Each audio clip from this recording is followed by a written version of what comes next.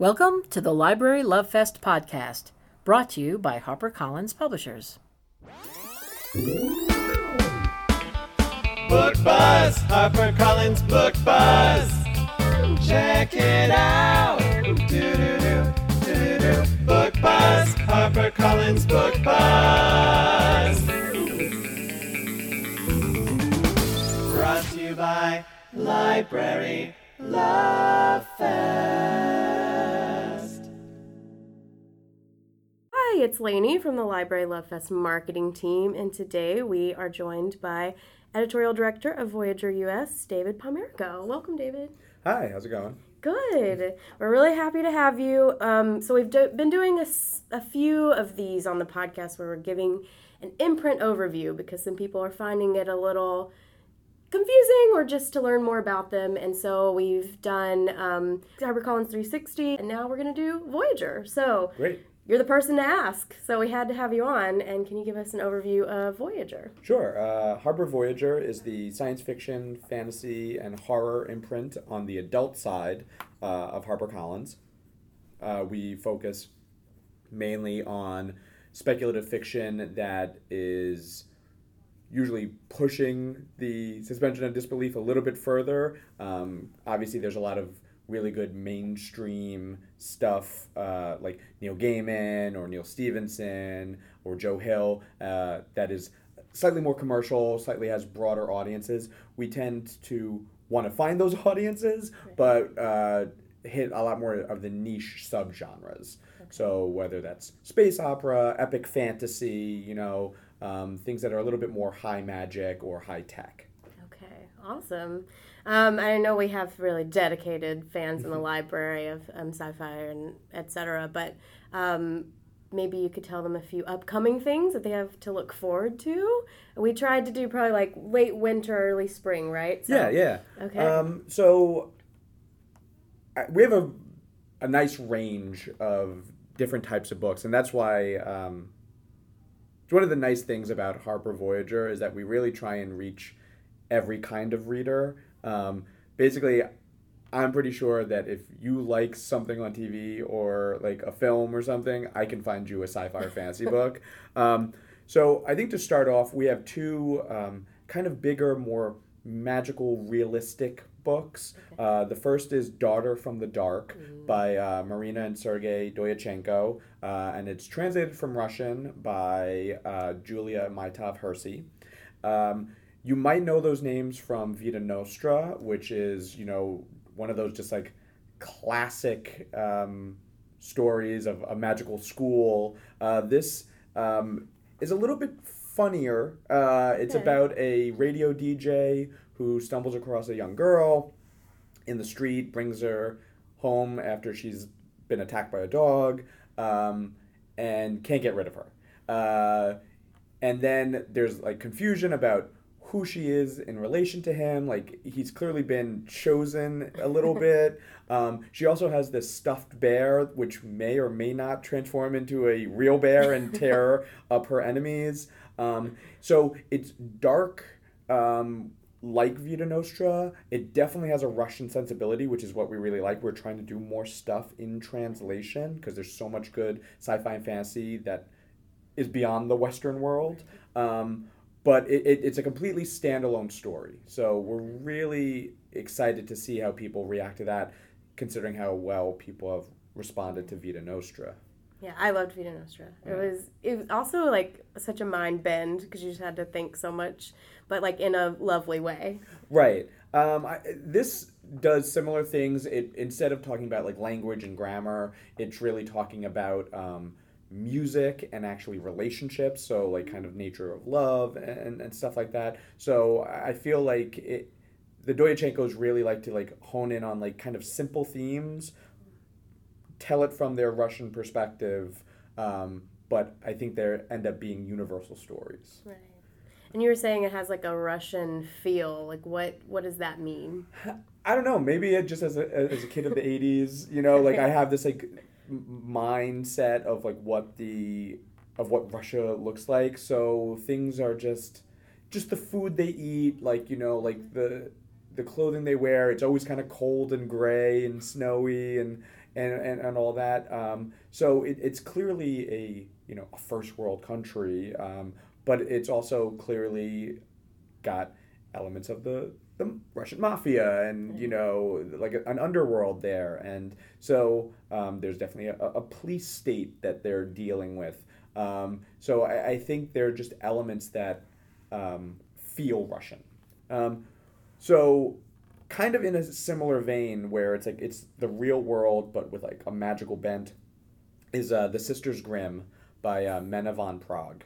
This comes out March 31st in hardcover, and Mena von Prague has written a number of kind of almost magical romances. Like they're very charming stories that have magical angles set in Cambridge, which is where she's from, the UK, not where Harvard is.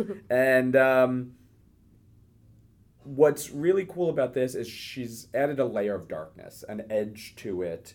And this is about 4 young women who grow up separate, but every night would find themselves in this dreamscape where they kind of grow up as sisters until at age of 13 they their memories are basically wiped.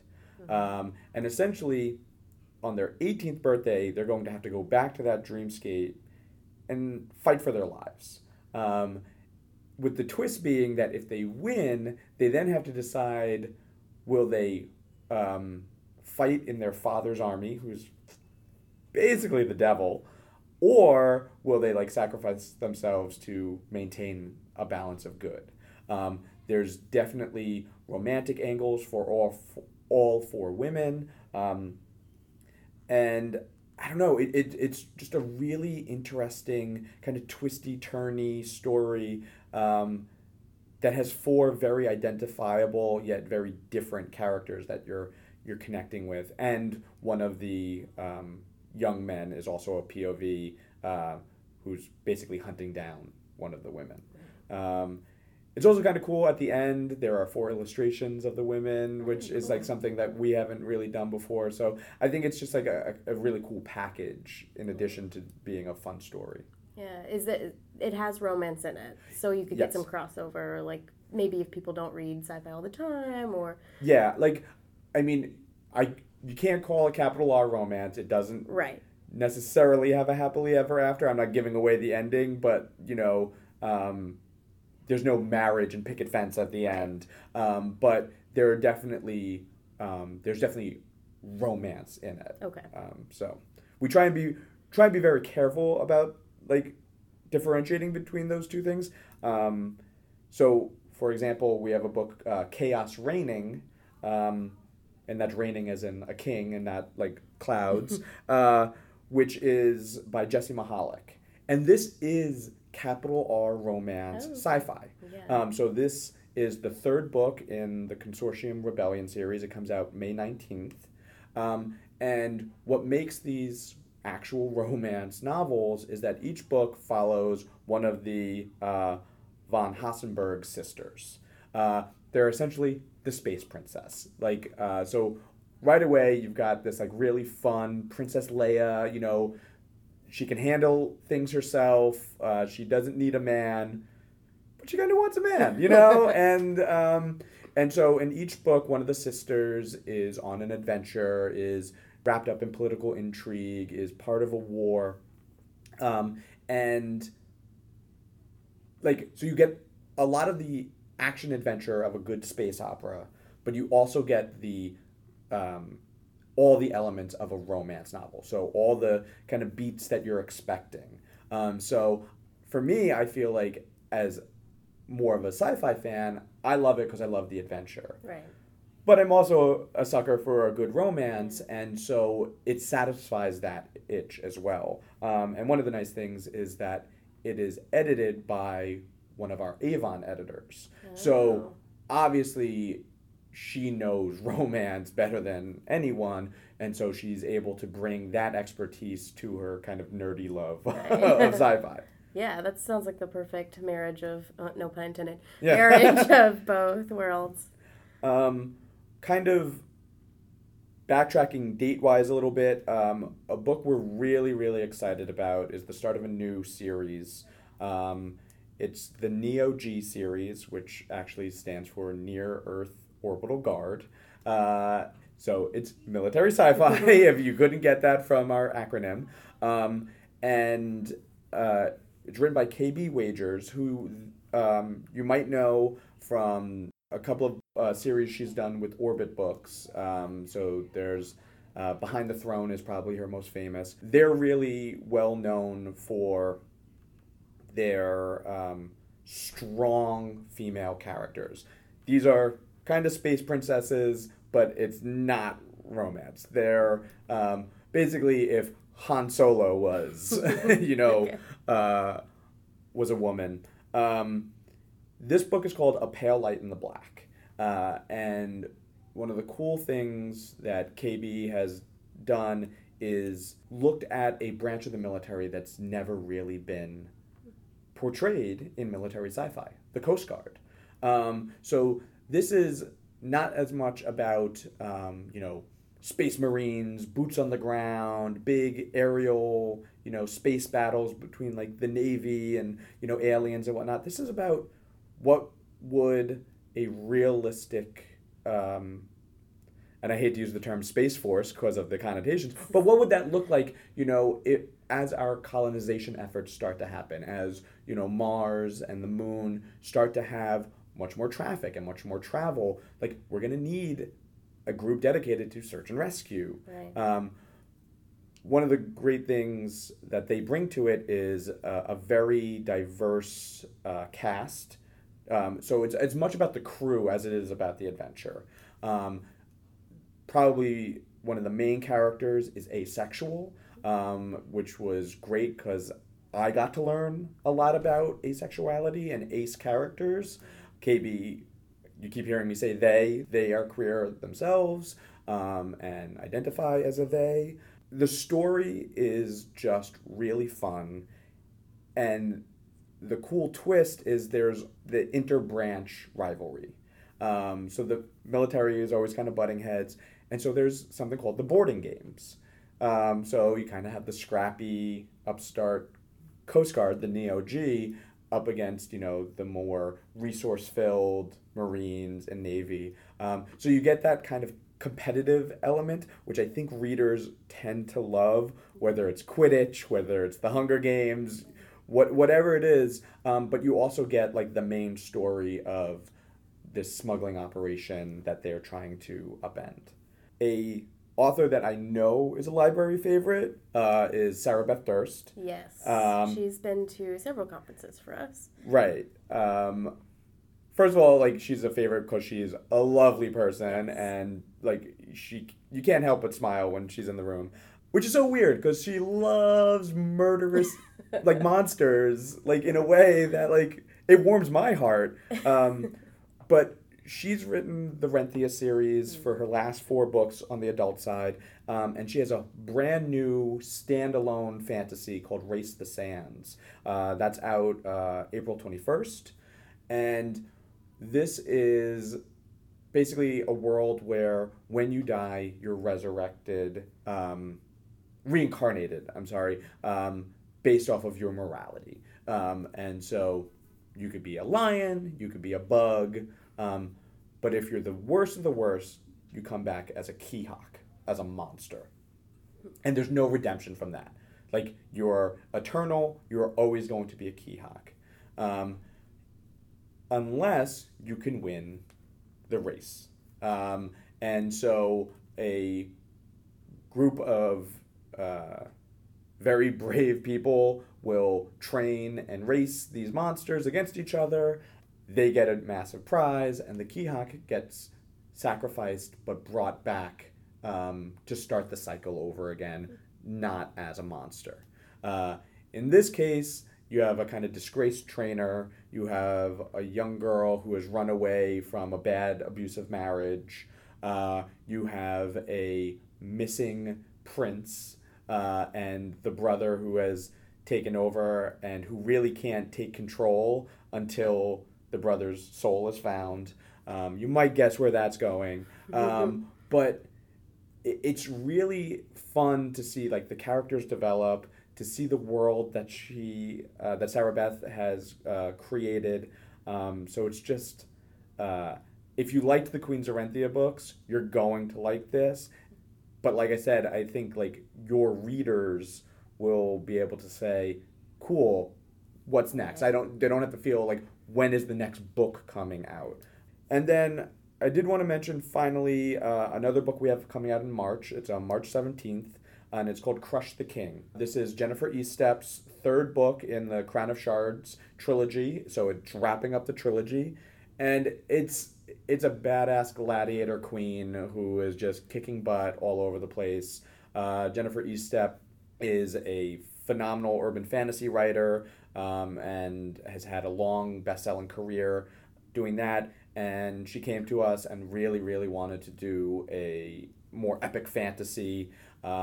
She brought her signature kind of powerful character to the fore, but with her own world built in her mind. These books are getting great reviews. Readers really seem to be connecting with the first two books. So I think it's something that people are really excited about to see how the trilogy wraps up. It's awesome. And then you have two others that you can go back to, and then before Exactly. this one comes out. Yeah, that's awesome. Would you mind going through and saying what you talked about and the dates one more time? Just Sure. So I started off by talking Daughter from the Dark by Marina and Sergei Doyachenko, and translated from Russian by Julia Maitov-Hersey. That is out February 11th, 2020. Then you have The Sisters Grimm. This is by Mena von Prague, and it is out March 31st, 2020. You have Chaos Reigning by Jesse Mahalik. That's the third book in the Consortium Rebellion series, and that is out May 19th, 2020. You have A Pale Light in the Black, which is the first book in the Neo G series. That's by K.B. Wagers. That is out March 3rd, 2020. Race the Sands by Sarah Beth Durst, standalone epic fantasy. It's out April 21st, 2020. And finally, Crush the King by Jennifer Estep, the third book in the Crown of Shards trilogy, and that is March 17th, 2020.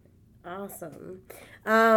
That's a really great list. I know people are going to be really excited. We, like I said, a lot of fans of a lot of those people. So, so thank you for that. Yeah. I wanted to ask a couple questions, and I think this is probably in the library world if you're a fan of these books. I know you mentioned diversity in a few, but what are the pushes towards? I know, like, personally, I have friends that want like own voices in it and a lot more diversity. Like, what are you seeing, and how are we moving towards that? So our list is, we get our submissions from agents. So my first job is to go to these agents and say, this is what I'm looking for.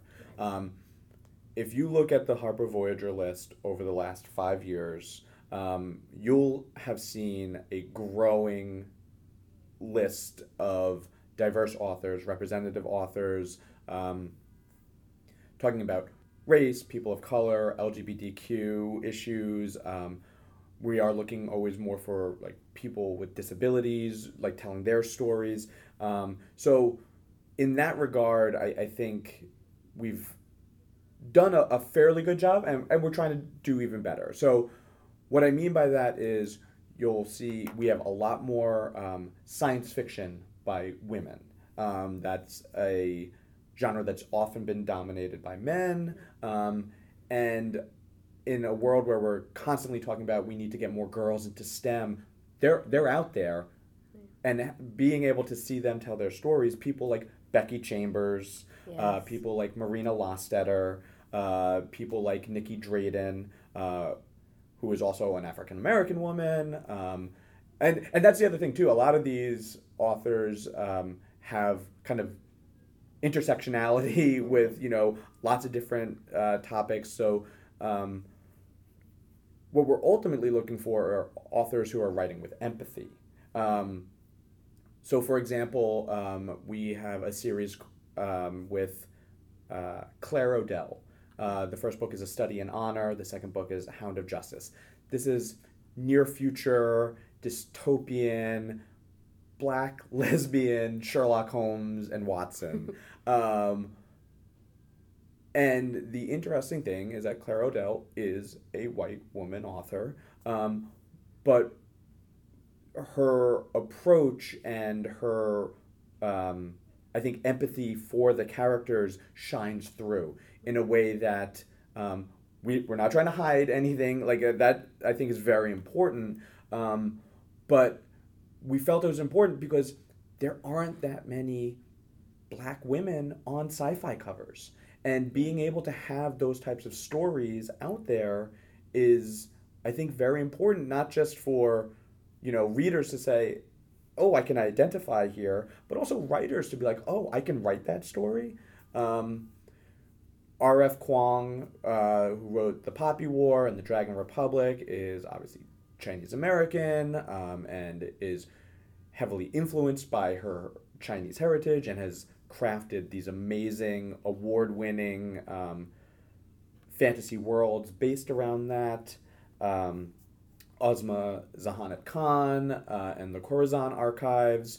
The third book, The Blue Eye, just came out, is talking about patriarchy and a Taliban-esque enemy and this powerful group of women who are fighting against it.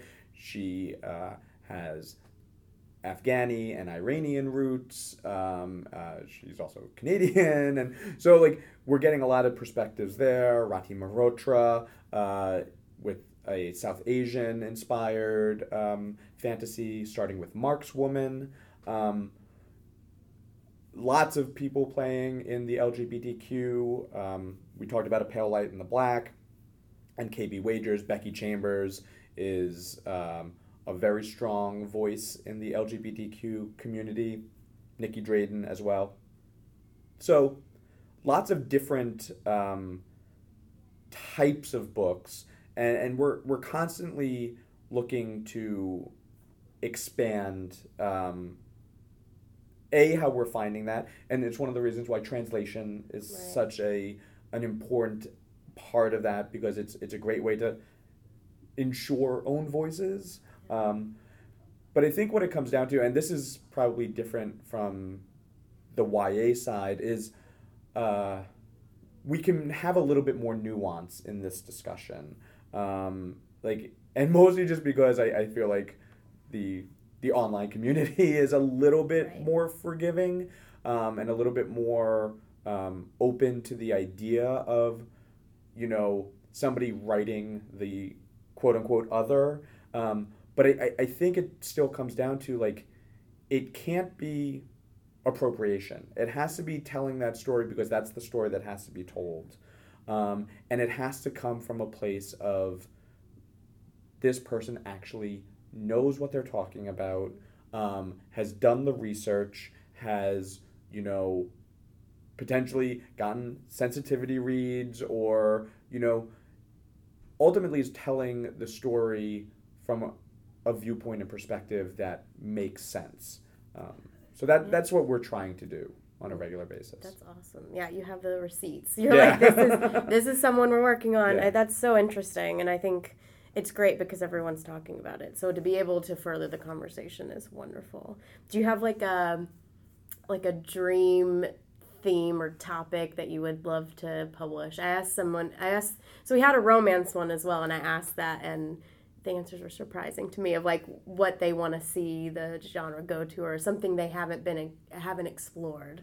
So it's funny, we've talked a little bit about romance and sci-fi. I think what I would really love is a really smart, good rom-com in sci-fi or fantasy. It's a hot button word these days. A lot of rom-coms, right, which we love. But I don't know. I just feel like there's I happen to love them as well. I just read The Right Swipe by Alicia Rai. Right. And I was like, this is so good, and I don't know how that would work, what could make it sci-fi-y, but I feel like that's something I'm also, I will say, and like this is a tough, like I'm a sucker for books that are essentially world building more than anything. Like Becky Chambers does this probably as well as anybody, where like plot is secondary to just like the characters interacting and like the society that's being created.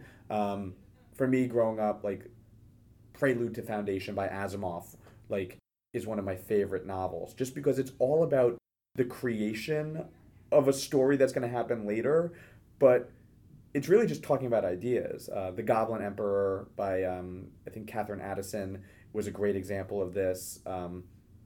So like something where like because we usually tell authors world building is not story, like Right. detail is not story, get rid of the info dumps. But if you can do it in a way that is charming and interesting and can keep somebody's attention for 80 to 100,000 words, Right. like that to me is kind of like one of my unicorns. Okay. Yeah. Well, get writing, everybody. And it could be about unicorns too. Oh, So. that would be wonderful. Well, this is amazing. Thank you for sitting down with us. I know Yeah. everyone's going to be excited to hear what's coming up from Voyager. Great. So, thank you. Thank you.